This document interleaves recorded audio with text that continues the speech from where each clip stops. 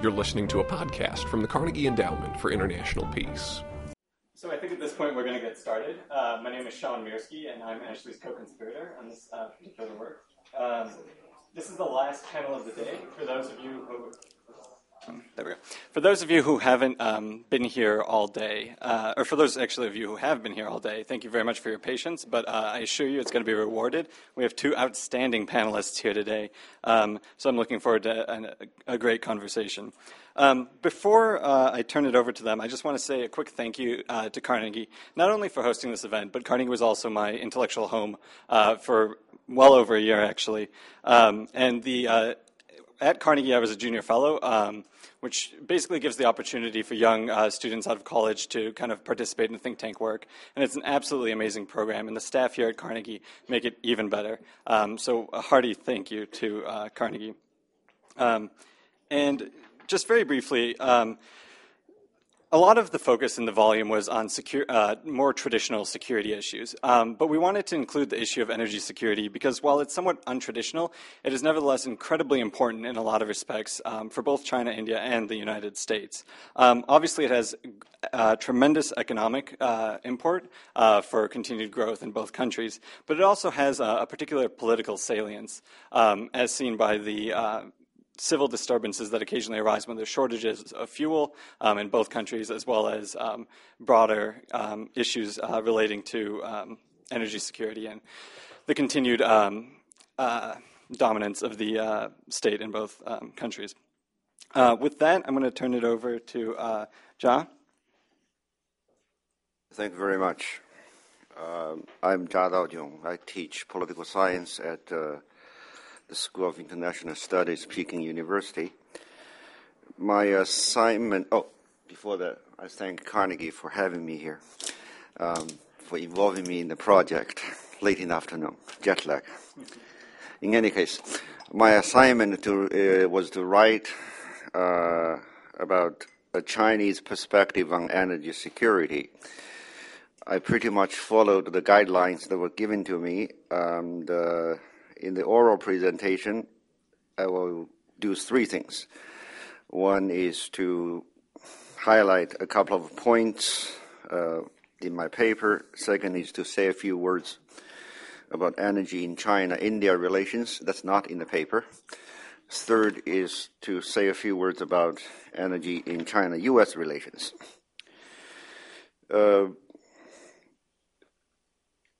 There's so many things have been said about China and energy, but often we don't pay much attention to the domestic contexts. So in the paper I said energy actually as a matter of everyday governance in China is not that important an issue. If you try to give an order of urgency for the government by counting, the bureaucracies assigned to deal with this on a daily basis at the ministerial level, right? We have a separate ministry for agriculture, for land management, for water management. We don't have a ministry for energy, and probably we're not going to have one anytime soon. That's one indication. Another indication is that in China, the Chinese government has seldom published any sort of comprehensive plan or strategic plan about energy policies. Why is that the case? I suppose it has to do with the country's abundance in coal supply and also to develop energy is a good,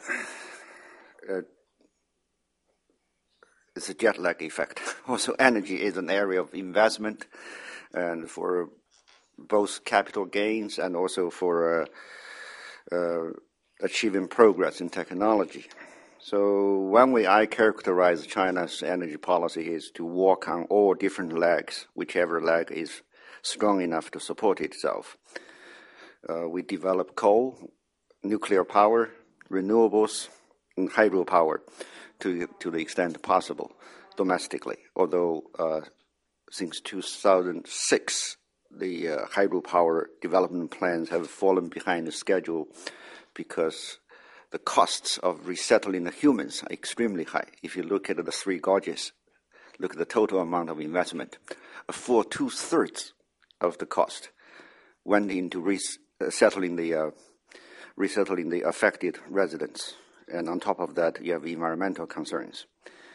Now, oil is a concern globally, but if you look at the amount of fuel, refined fuel, that's actually sold in the China market, the annual growth rate is about 3%. So it's not, and we have invested very heavily in public transportation like the high-speed rails. I'm not saying fuel or oil is the least important, but somehow it's possible to observe domestically oil is not as such a high priority energy security issue as it's sometimes perceived in the press or outside China in research.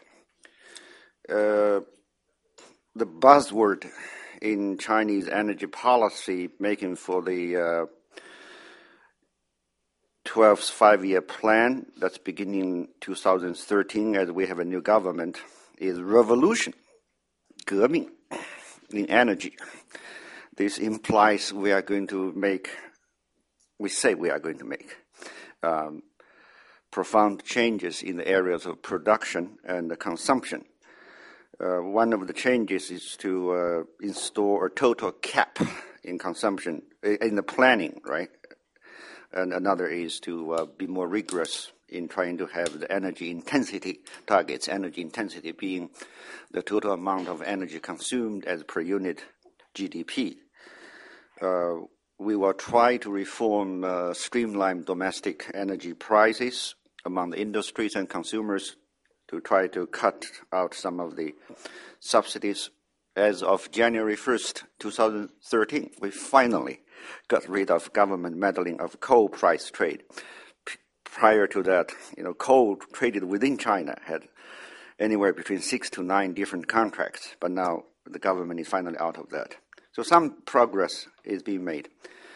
I will say one sentence about China's energy and international affairs, then I move on to China and India. We do invest, China does invite international investment in developing energy in China, including shale gas. If you look at Chevron, Shell, Total, and ConocoPhillips, they're all busy trying to strike a finding in China. That's just one of the latest examples. We also invest abroad. And although somehow a debate is creeping in over the relative costs and benefits of investing abroad versus purchasing from in the international market. I assume later on during the Q&A you will have more questions about energy, China's energy and its international relations. But let me quickly move on to energy and China-India relations. The first point to note is there is too little reliable literature about how China and India are relating to each other in the field of energy, in trade or investment, and much of this is much of what's written, either in academic writings or policy writings or media, is purely, should I say, ahistorical in the sense it always begins with this notion that two are competing because they are energy dependent on imports. But what I'm trying to say is we don't really have a solid base for discussing of knowledge, China and India relations. That's why, but there are some headline-making developments that permeate discussions about energy in China-India relations. One, of course, is water, what China does in upstream Tibet, and how it affects the Brahmaputra. But here again, you need to, one way to have a sensible discussion is to figure out the percentage of discharge that flows out of Tibet into the Brahmaputra. Some Chinese statistics say it's 14%. Just to give you an idea, between China and the Southeast Asian countries over the Lancang and the Mekong rivers, there is fairly good consensus that the total amount of water flowing out of China, as measured by the amount of water as it enters the ocean in Vietnam, that percentage contribution from China is 18%. So sometimes those basic measurements matter. Second topic that often permeates discussions about China and India is the sea lanes, the Indian Ocean, Strait of Malacca, or the Strait of Hormuz. Much of this is rhetorical, should I say, and people often forget to note China and India happily cooperate in a scheme that's centered around Singapore on piracy. It's an initiative that emerged out of a Japanese initiative, a proposal, and it has been working quite well. I just edited, in my edited book, there is a chapter devoted to how this mechanism is working, written by the director of research of this center. So things are not all that bad. Last but not least, China and India are somehow in the same bed when we approach international climate change. But, okay, these are bullet points. I do note I have 5 minutes left.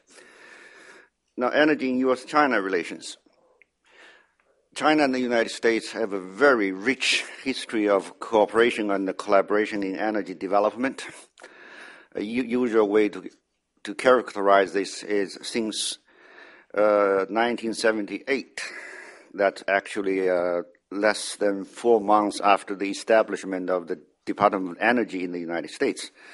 Arthur Schlesinger visited China. That was reciprocated by the Chinese energy minister of the day.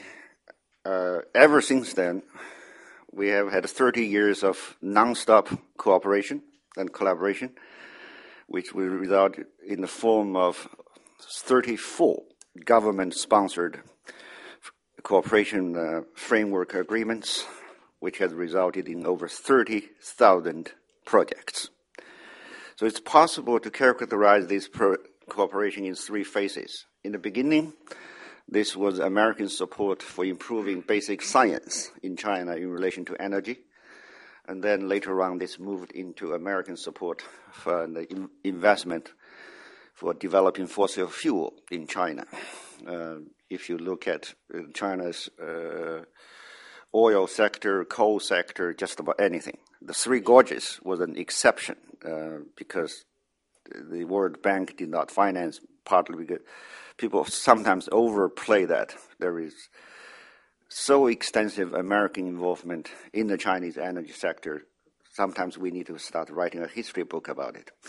And then moving on to the third phase that began in the second Bush administration and was carried on, with full speed during the Obama administration, is U.S. and China work on clean energy and biofuel development. So one way to characterize the relationship, the nature of the relationship between China and the United States, is the U.S. works to enable China to enhance its capacity to supply itself.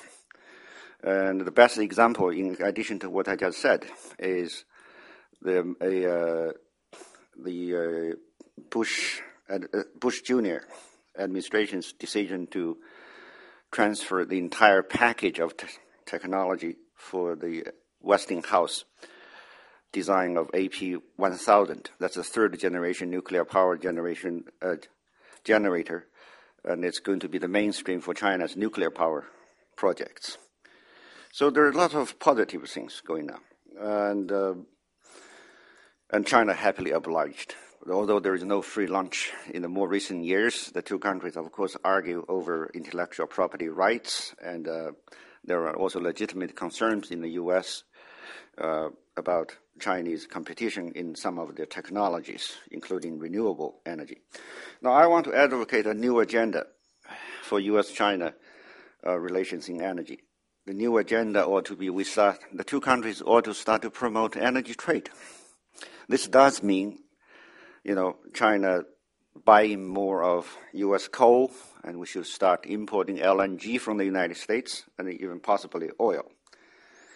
There are some issues to manage in the relationship between China and the United States, principally as has been permeating the discussion of the day, maritime issues that have sometimes real, sometimes perceived energy connections. Last but not least, there are some issues on the horizon, such as security in the Middle East and developing the Arctic region. So on that note, I should stop boring you, partly because of the jet lag and bad voice. Thank you very much for your attention.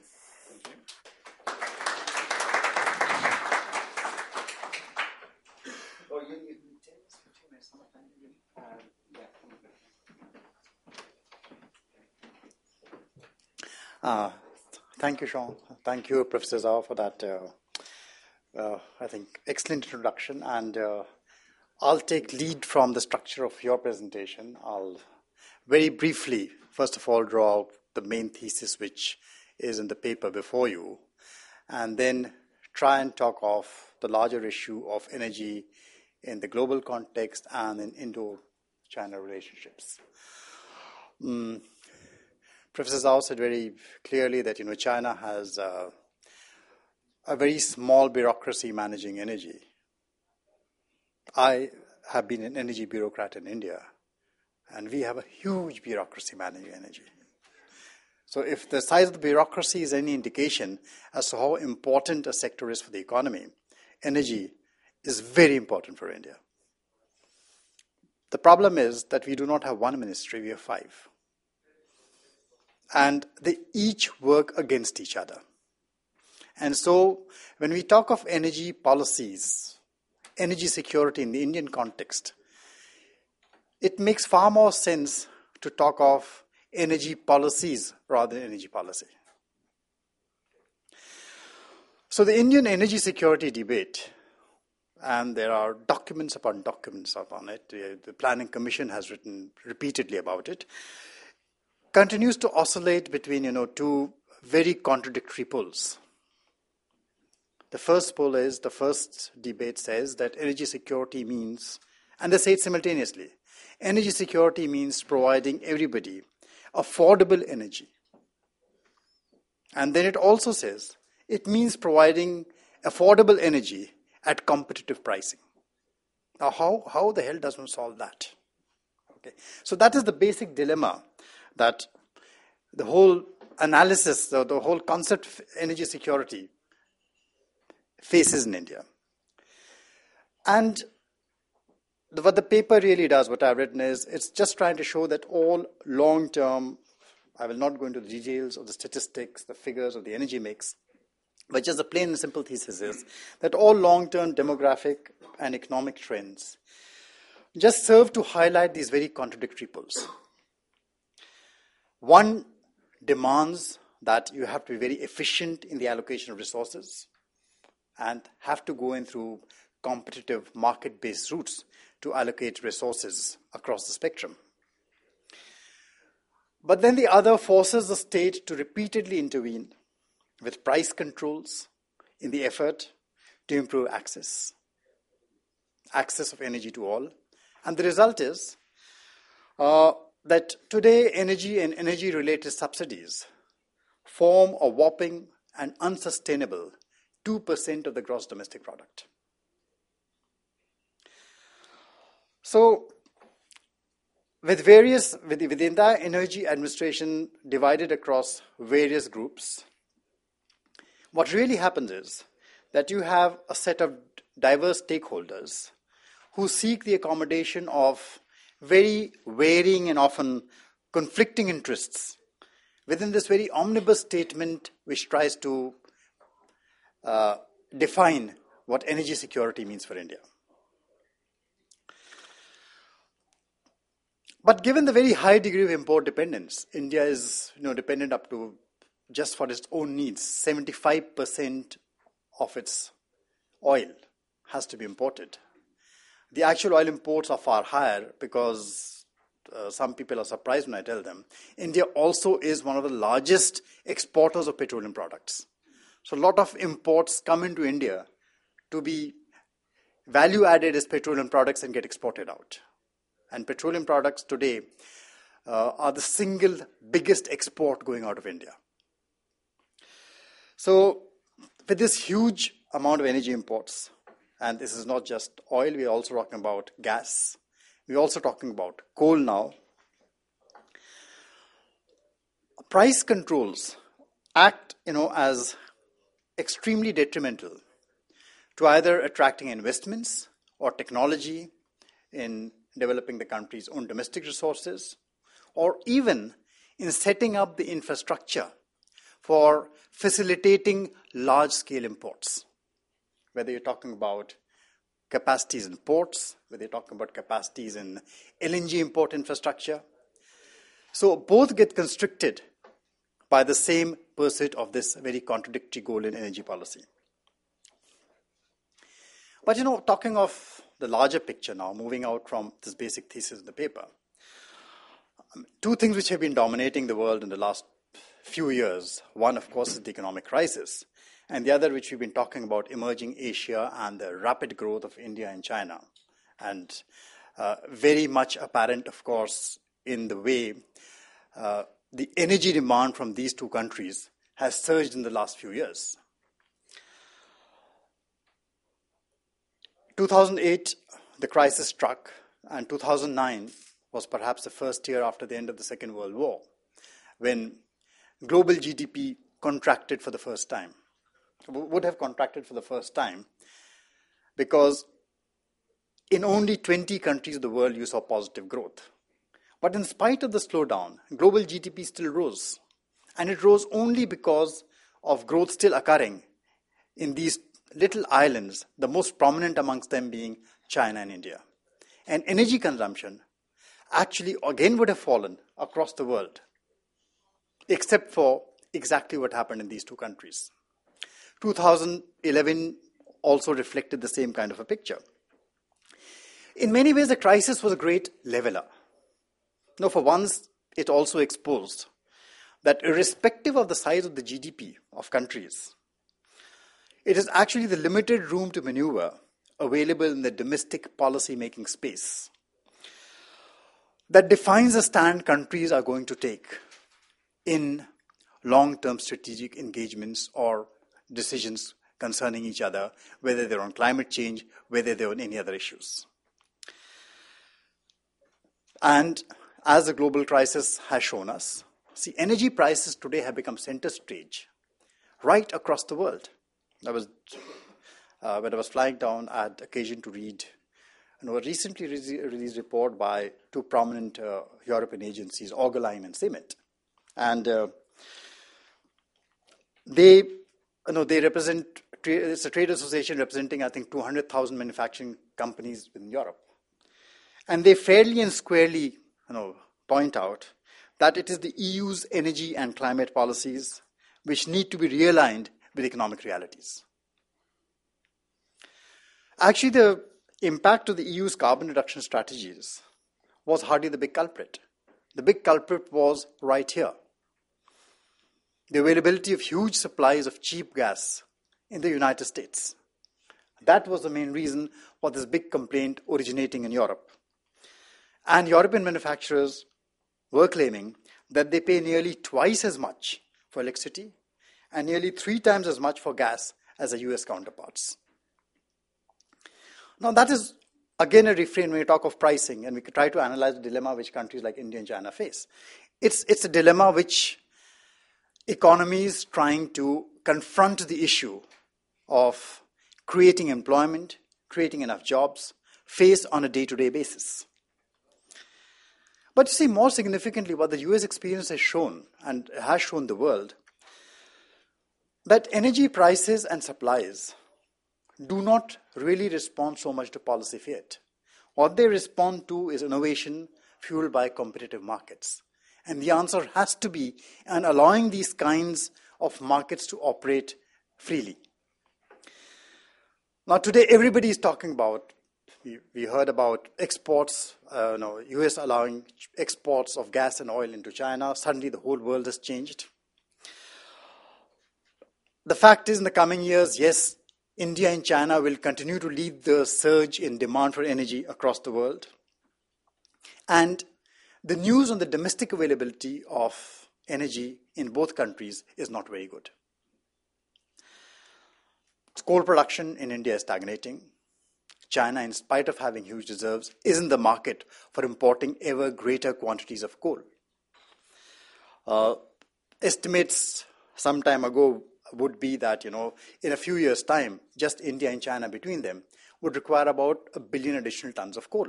Now, where does all that come from? Who's investing in coal assets to the extent to create supplies for these two countries? So the immediate reaction would be on coal prices.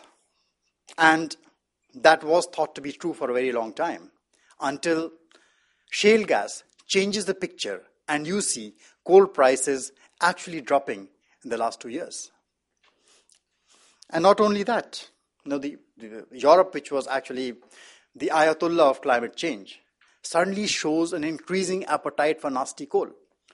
In last year, it actually ended up burning far more coal and substituting natural gas for coal. So what this whole thing shows is the inherent interrelatedness of energy markets. Exports of energy from the US in many ways have already started. But it has not started going out as coal. It has started going out as gas. It's not started going out as gas, it started going out as coal.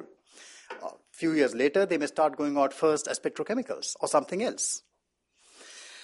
So in the commodity market, all these products are inextricably linked to each other, and that is something which, going forward, I think countries like India and China are realizing the hard way. That is a very, very clear message which is going down to policymakers. Professor Zhao told us that China has moved to liberalize its coal prices. In the last 1 year, China has moved very rapidly to liberalize gas prices because it wants to attract massive investments into shale gas. India is moving a bit more slowly, but as far as the larger picture is concerned, it is not a question of if, it is a question of when. When do these changes, at what point of time they take place? See, resource nationalism is a very good populist idea and keeps on throwing up its ugly head in many countries from time to time. It's very populist to say all the natural resources belong to the nation. And in a way, this whole debate on energy security, the question of energy security, the securitization of the debate about energy has been responsible for encouraging tendencies in many countries to bring the energy sector in under greater and greater government control. Whereas the fact is that the biggest threat to energy security in any country has not ever occurred from what happens in the Middle East, what happens in any other part of the world. The biggest threat to energy security always has been regulatory and policy uncertainty in the home country. We have seen it in the USA, the California gas crisis. We saw it a few months ago in the biggest blackout in the history of the world in India. 600 million people without power for 2 days. So the imperatives are very clear. The writing is very apparent on the wall. And yet, within the policy space across consuming Asia, it's not just India, it is that entire consuming Asia, which is emerging as largest consumer, we see the same two rival tendencies confronting policymakers at the same time, which, on the one hand, stress for resource nationalism, on the other hand, they impinge upon them to liberalize, open out markets, get onto a space where you can let greater competition prevail. So, in India also, we are seeing definite signs of movement in both directions. India knows that it has to enter into very large volume of gas contracts in the next few years.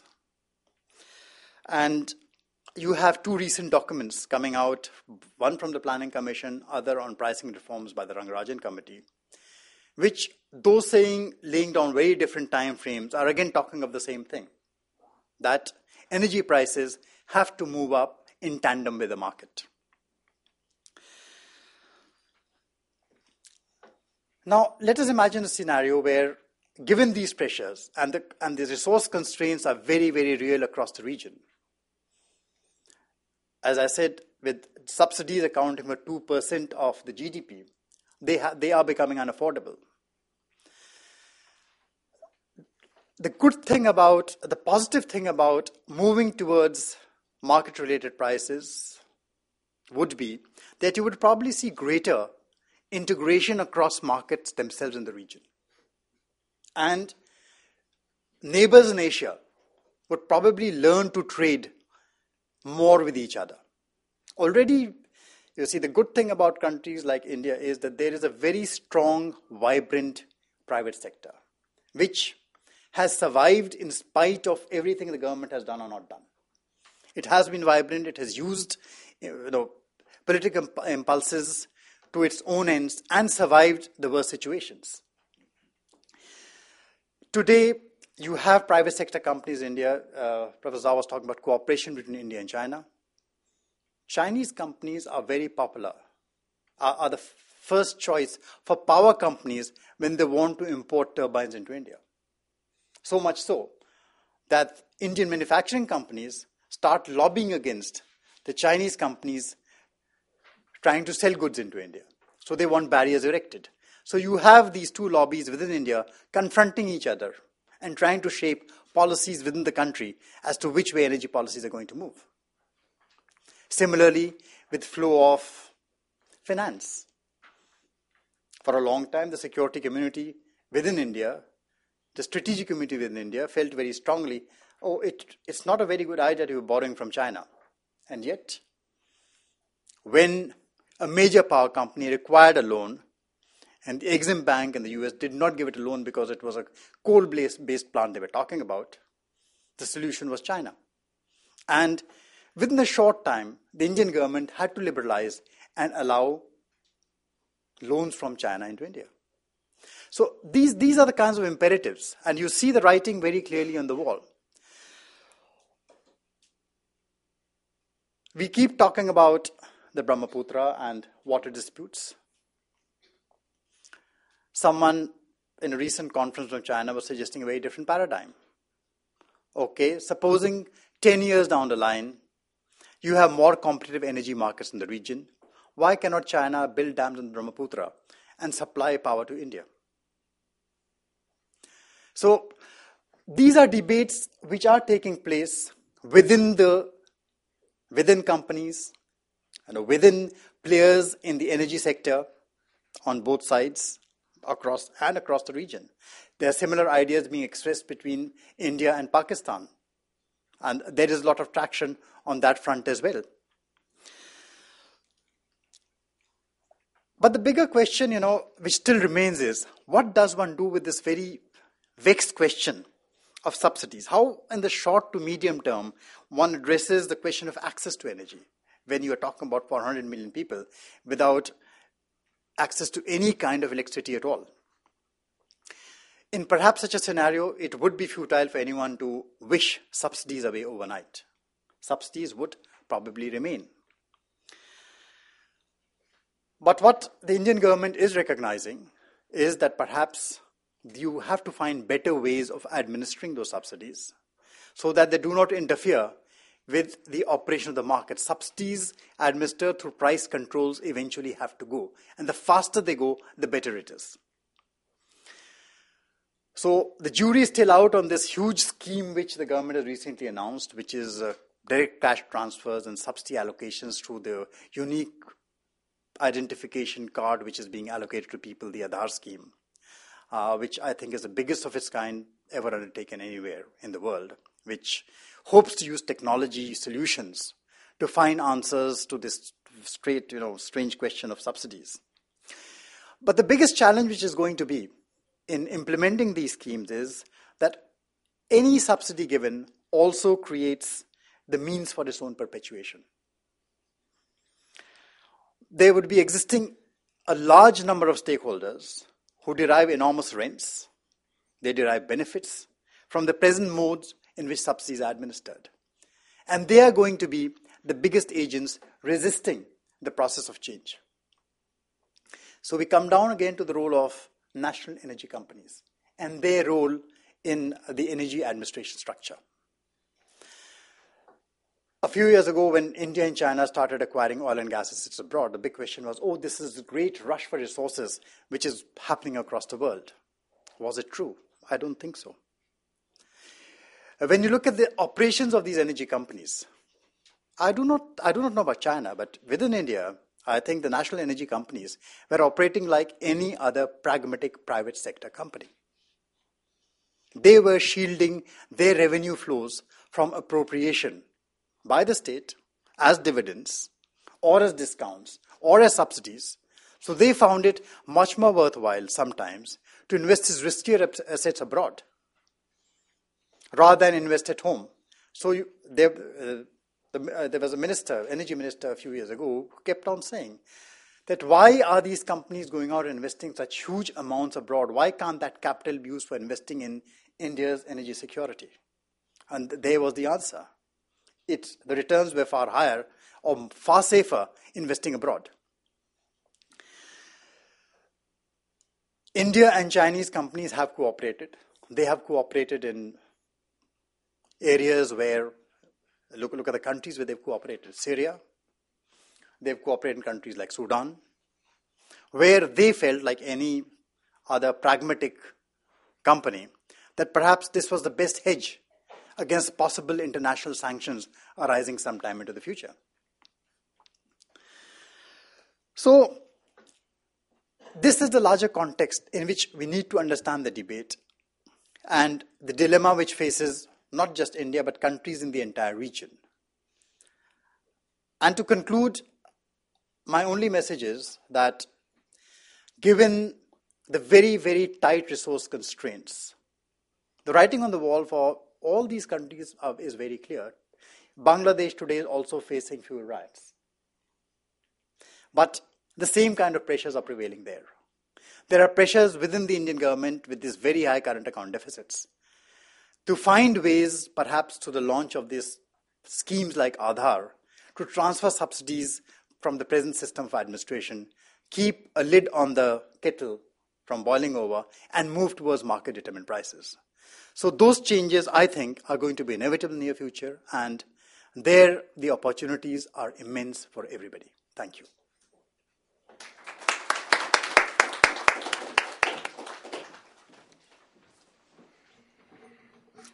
I'd really like to thank both panelists for really, I think, highlighting one of the key themes that you see in the field of energy security, and that's a story of surprise. Oftentimes the rhetoric that you see in the media, as well as even in scholarly articles, often is a lot harsher and masks an underlying reality of a lot of convergence, not only between China and India, but also between China, India, and the United States. So I'm going to focus my remarks on sort of examining sort of this divergence between what is actually said and what is often the reality of the international energy order. I'm not going to touch on issues such as Iran and the South China Sea and a few of the more controversial energy security things, not because I don't think that's going to make for a great question and answer, but for now I'm going to focus kind of more on the theme of the volume, which is the global order itself. The story starts, in a sense, with immediately in the aftermath of World War II, when the United States, along with its allies, helped shape a new world order. And part of that was an international economic order that sought to harness the power of the free market to basically expand trade across the globe. And again, a key component of this was energy. The idea was that by using a free market energy system across the world, you would be able to provide cheap energy to all countries without any discrimination in access. In large part, the key to this system was having freedom of the seas. And the underlying necessity for that factor was American naval power. And so through its Navy, the United States was able to guarantee freedom of the seas, which then led to an international energy order that lasts to this day. And I would argue that this project has largely succeeded at an economic level, but its political components are still being debated today. And when I say that it's succeeded at an economic level for the most part, I'm obviously not speaking in terms of stability of price. Anyone who's been to a gas station recently knows that prices are neither particularly low nor particularly stable. Instead, I'm speaking more in terms of access. And ironically, this point I think is best exemplified through the two embargoes in the 1970s by OPEC and much of the Arab world of oil. In a sense, those embargoes at some level were meant to deprive the West of oil, but they were in that respect completely unsuccessful. What happened was that many nations, the nations that had previously purchased oil from other sources, then began purchasing oil from OPEC. And the original oil providers that had been providing oil to those original nations now started selling to the West. So instead of anyone losing access to energy, what simply happened was that the oil got moved around. And while this created incredibly high costs of that oil, it didn't, in a sense, change anything about the ability of nations to access that oil. Of course, it's not to say that there weren't oil shortages in the United States at the time. There certainly were. But if you look back at the record, it's fairly clear that those shortages emerged from domestic policies that were put in place by the U.S. government. And however well-intended they were, they ultimately led to, again, shortages across the nation as well as still high prices. The story, I think, is relevant, particularly when looking at China and India, in large part because there's, again, kind of a similar experience. And I think both panelists touched on this when they pointed towards the domestic context of a lot of the energy policies and their effects on energy security within the nations, again, most recently with the Indian blackout. Neither country has experienced significant difficulty in buying oil from the international market, or any energy, I should say. But both have nevertheless experienced energy shortages, again, because of a largely Byzantine and complicated domestic policies that often do not serve the ultimate end that they seek to achieve. And that's regardless of whether there's no energy ministry or too many energy ministries. So in that respect, I think the international energy order has largely succeeded at an economic level. However, I mentioned originally that the system has been less successful politically. And you see this, again, both in China and India and in the United States. In China and India, as both panelists mentioned, despite the relative access of access security that's provided by the energy order, you nevertheless see the Indian and Chinese national energy companies being subsidized and in other ways supported by the government in a way that often seems to contravene what most of us would see as a free market system. Again, this is another example of sort of the rhetoric masking the underlying reality, because many articles, especially in the U.S., will criticize China and India on this basis, when the reality is that many of these measures, including, for instance, subsidies to the national energy companies, are actually a net benefit to the United States as well as other energy consumers. While it's true that subsidizing, for instance, Chinese energy companies does adversely impact American energy companies, the net result is actually that subsidy, in fact, subsidizes the entire international energy order. And as a result, energy is cheaper for all consumers. So why do we see this divergence between, in a sense, what makes sense economically and what the states in not only China and India, but also the United States seem to follow? And largely, it's a continual skepticism of the international energy order and its free market basis that's fueled by the importance of energy. Energy is not seen like other commodities. It's a strategic commodity that's tightly linked to, as I mentioned in the beginning of the panel, both economic and political power. So as a result, across the board, you see at best a half-hearted political commitment and continued concerns in all three nations about the energy policies as well as the overall security of the international energy order. And, you know, examples abound, whether we go back to 2005 when Congress blocked one of the Chinese national oil companies' purchase of Unocal, or even more recent examples when some commentators have raised concerns about Chinese national oil companies' investment in Afghanistan. These concerns also obviously have a security component. As I think both panelists mentioned, we have both China and India, and of course the United States as well, have expressed concern about the sea lines of communication. And to some extent, this concern has fueled naval modernization in all three countries, although the exact extent to which that is true is obviously debatable. So in the end, you see this awkward tension where the national energy companies themselves are often more motivated by commercial reasons than national security imperatives. Yet nevertheless, you have a lot of state pressure at times to act in a way that supports ultimately state interests. And this tension within the international energy order is further complicated by additional constraints, particularly in the case of China and India. Besides having to deal with kind of this tension, both countries also have to work to allay American concerns about their own actions. So if you look at, for instance, the Chinese oil companies' investment strategy post-2005, when they were rejected essentially by Congress, it's been much more cautious and much more circuitous precisely for that reason, and also, one might add, much more successful. So those additional kind of political concerns really start seeping into the market and the way it functions, and politicizing, in a sense, the oil industry itself. And so I want to conclude just briefly by highlighting, specifically in the case of China, what I see as a particularly difficult dilemma for China's energy leaders. On the one hand, China has benefited tremendously, as has India and the United States itself, from the open international energy order. But this order is upheld at its core by American naval power. And that same American naval power that upholds the international energy order also makes China, or at least some in China, nervous about its potential to cut off China from energy sources. So that tension is further complicated by the fact that any moves by China to ameliorate this problem by expanding its own navy obviously create a rebound effect that makes the United States even more nervous. So even though the energy market, in a sense, should be free of any political influences, the end reality is that it's incredibly permeated at every level through considerations, both with political considerations, both at the level of energy itself and the larger political context of the international system. And with that, I'll conclude my remarks. At this point, we're going to open the floor to questions. Please remember to introduce yourself, and one of the assistants on the side will provide you with a microphone. Don't be shy.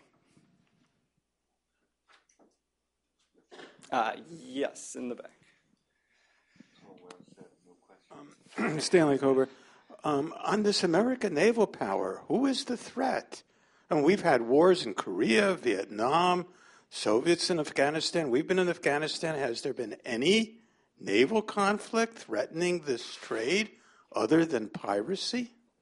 At a very practical level, no. And I mean, this is one of those broader theoretical arguments, I think, in the literature. But if you look back, for instance, centuries ago, and admittedly it's a pretty historical example, but the International Maritime Order was ultimately it was extraordinarily mercantilist in the sense that all navies protected their own shipping, and there was no really idea of an international maritime order in and of itself. So same as American military power upholds freedom of a variety of global commons, its impact in the maritime sphere is, in a sense, largely deterrent, and to that end is invisible. But yeah, at a very practical level, the most salient kind of concern about freedom of the seas at this point is piracy, to which, it's not a significant problem by any means in terms of the free trade of energy. Any additional thoughts? I think Professor Zhao mentioned that India and China are coming together as far as piracy control measures are concerned. The two navies, which were not even talking to each other a few years ago, have started engaging in exercises to control piracy in that area. So there is some kind of coming together of two navies which were originally they had locked each other out completely. Yeah, and one of the, I think, key kind of issues going forward is to what extent the American upheld international energy order can be replaced by a more collective security measures. And I think that's a direction that certainly both India and China want to move towards. Further questions?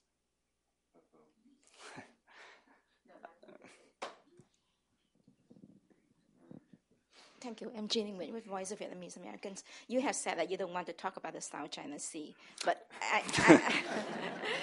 I'm not bringing it back. But based on the consensus that India and China and the U.S. can work together somehow on the energy level. So is there a way that you've talked about an international pool of like oil so that the thinking of joint venture into all the resource internationally? So is there a way that we can talk about global system? But first we have to put down the global rule of law. So I'm asking if you think China can honor the rule of law, global rule of law. Whose law? The global international community rule of law. Okay. Because that has a lot to do with everything else. And I want to make a point of Sean that I don't think the encroaching on other neighbors' sovereignties, maritime sovereignties that China is now acting upon has only to do with oil or energy. It has a lot to do with many other things that we've been covering, economy and space and many other things too, even nuclear. So yeah, that's just my point. So then there's a global rule of law that has to be established to cover all of those areas. And what is the potential expectation that we think China can cooperate? Well, China and Vietnam are two great civilizations. We have had several hundreds of years of interacting with each other, sometimes amicably, sometimes not so much. But at the end of the day, what we call Yunnan, south of the border, is our neighbor. We need to get along. Now, with regard to oil and gas in the South China Sea, the first point to remember is nobody knows affirmatively how much of an oil and gas potential there is, either by geology or by technologically recoverable or commercially recoverable. When you talk about oil and gas, there's something called hydrocarbons. Then you need to look at the basins that are hydrocarbon ready. Much of the South China Sea is the crust of the earth. That's over 80% of the ocean. So we often inflate the South China Sea as an oil and gas reserve. The 1948 study done by a team of UN specialists, you have to go back to the circumstances, how those folks conducted the so-called survey. A team, and let's face it, seismic technology those days was two-dimensional, now it's three-dimensional, it's four-dimensional seismic survey. Now, another point about this is I understand sometimes it's not diplomatic for a fellow from China, although not representing any government agency, to constantly remind our neighbors that there was a history. If you remember, from 2005 to 2007, there was an agreement in place, initiated first between China and the Philippines, the national oil companies, later Vietnam, because it first protested, later it joined, to conduct a joint seismic survey just to figure out how much oil or gas there is in disputed areas. Now you go back to check what happened to that agreement. Who were the ones that said, let's throw it out? So with regard to this, what you said about the oil fields, I do believe what you're specifically referring to two blocks. One, in what in Vietnam it's called the Blue Dragon Bay, what we call in Hoa An Than. This is not new. It goes as far back as the 1980s. And a U.S.-based company that was from Colorado called Crestone is in here. So what I'm trying to say is there are ways to work at this, to contain this, but another way to think about this is, I didn't mention this neighboring relationship as some sort of nicety. If you look at the ADB development plans for the Greater Mekong region, both China and Vietnam are parties of it. If you look at what we call the Yuanjiang and what you call the Red River systems, And you look at the supply of electricity from Guangxi to the national power grid company of Vietnam. There are lots of things we can do. What's necessary is to manage disputes, to contain disputes. We can never resolve it. I think we're going to cut off. We don't want to do a back and forth. Sandra, could you actually elucidate India's position kind of within the South China Sea dispute? Because I know it's recently gotten a little bit more involved. ONGC, that is the Indian National Oil Company, had bid for a few blocks, and it was holding 2 blocks in the so-called disputed area of Vietnam. As far as the National Oil Company's own position is concerned, it was an investment it made on commercial considerations in Vietnam. It was an issue which required resolving between Vietnam and China. It was not something which necessarily the Indian government needed to or needs to step into to resolve the dispute, and that remains the position. I think my question is because I'm asking about... Sorry, I think it would be more useful if you could pursue this conversation after the panel is over. I mean, you can take that up with him after the... I'm sorry, I think that this would better be pursued afterwards. Do we have any other questions from the audience at this point? All right. Oh, yeah? Please. I have a sort of a parochial question. There's been a lot of debate and controversy in the last few years about some big Chinese energy projects in my favorite country, Burma, both hydropower and a pipeline that will bring oil and gas up to China from the Bay of Bengal. Are these considered strategic in China, or has it got more to do with a relationship with Burma than it does with China's energy supply? When you talk about China and Burma, the pipelines, you have to separate the gas from the oil. The gas pipeline is, you have only 2 ways of selling Burmese gas. One is through pipeline, another is liquefy that. And the gas pipeline is a joint venture. I believe the Chinese has 51% ownership. The rest is Korean, Indian, and Myanmarese investment. People often don't mention it's a joint venture for the pipeline. Now, the oil pipeline is sold, let me underline the word sold, as a geostrategic project, the so-called, afraid of the U.S. Navy, cutting off a Chinese supply. But then you have to, I wrote about this, actually you can easily search it online.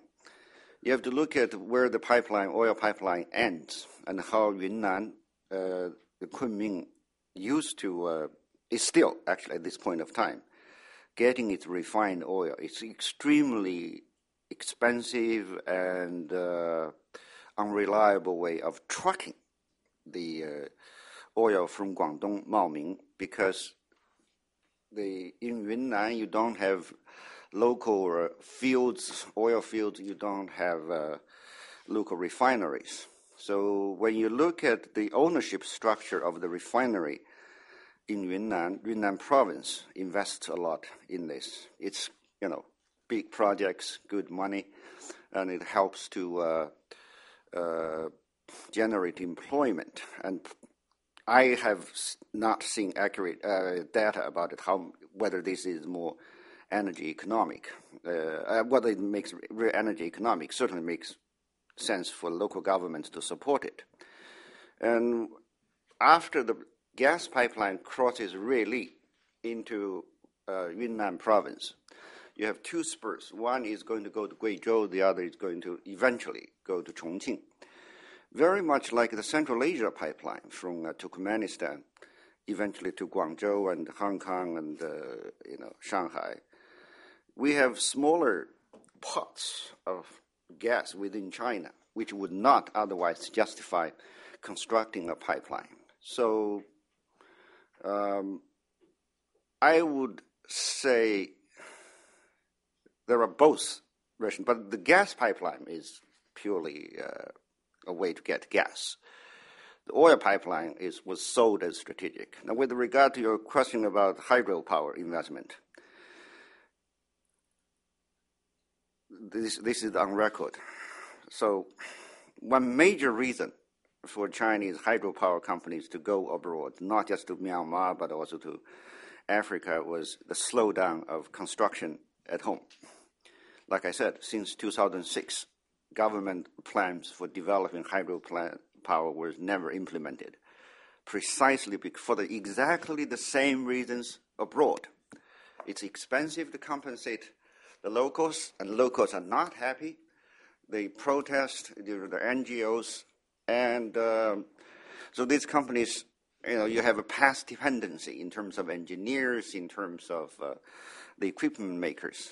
They push themselves overseas, and of course you can always justify this as a part of central government economic diplomacy. I happen to work very extensively on the management of the Lancang and the Mekong River system, including the Nujiang, Sawarling, and also Irrawaddy systems. What do we do? One thing that seems to be working, let me characterize this very carefully. We are formally a member of MIGA, the Multinational Investment Guarantee Agency of the World Bank. And the Export and Import Bank of China is importing what's called green credits, loans project. That's in collaboration with the World Bank as well. But you try to control this at the stage of giving out credits, and you require these companies to do the social environmental assessment checks and social responsibility checks to do the promise. I do believe the papers that require to fill out are 86 pages long. And sometimes, a company just hires some wise college kids to tick off the boxes. That happens. That's where you go. That's what's happening. They have, on paperwork trail, everything is in place. But we do need to learn to encourage Chinese companies to do several things. One is to pursue higher degrees of localization, which means you contract out jobs to local companies, local residents. Second is you train and employ local workers. And third is probably to find new ways of compensating the locals rather than giving them a one-time resettlement fee. You try to let them have a share in your project. Now, last but not least, we need to think about, especially in doing these mega hydro projects in the region, very much like what he said, not just importing this electricity from, let's say Jiang, that's in Burma to China, or from Laos to China. We ought to be thinking about supplying some of the electricity generated in China and across the border to the neighboring countries. But in the end, you can never win because you are China. And when you start to supply electricity to those smaller countries, people say, you are doing economic imperialism, you're trying to control them. What do? You try your best.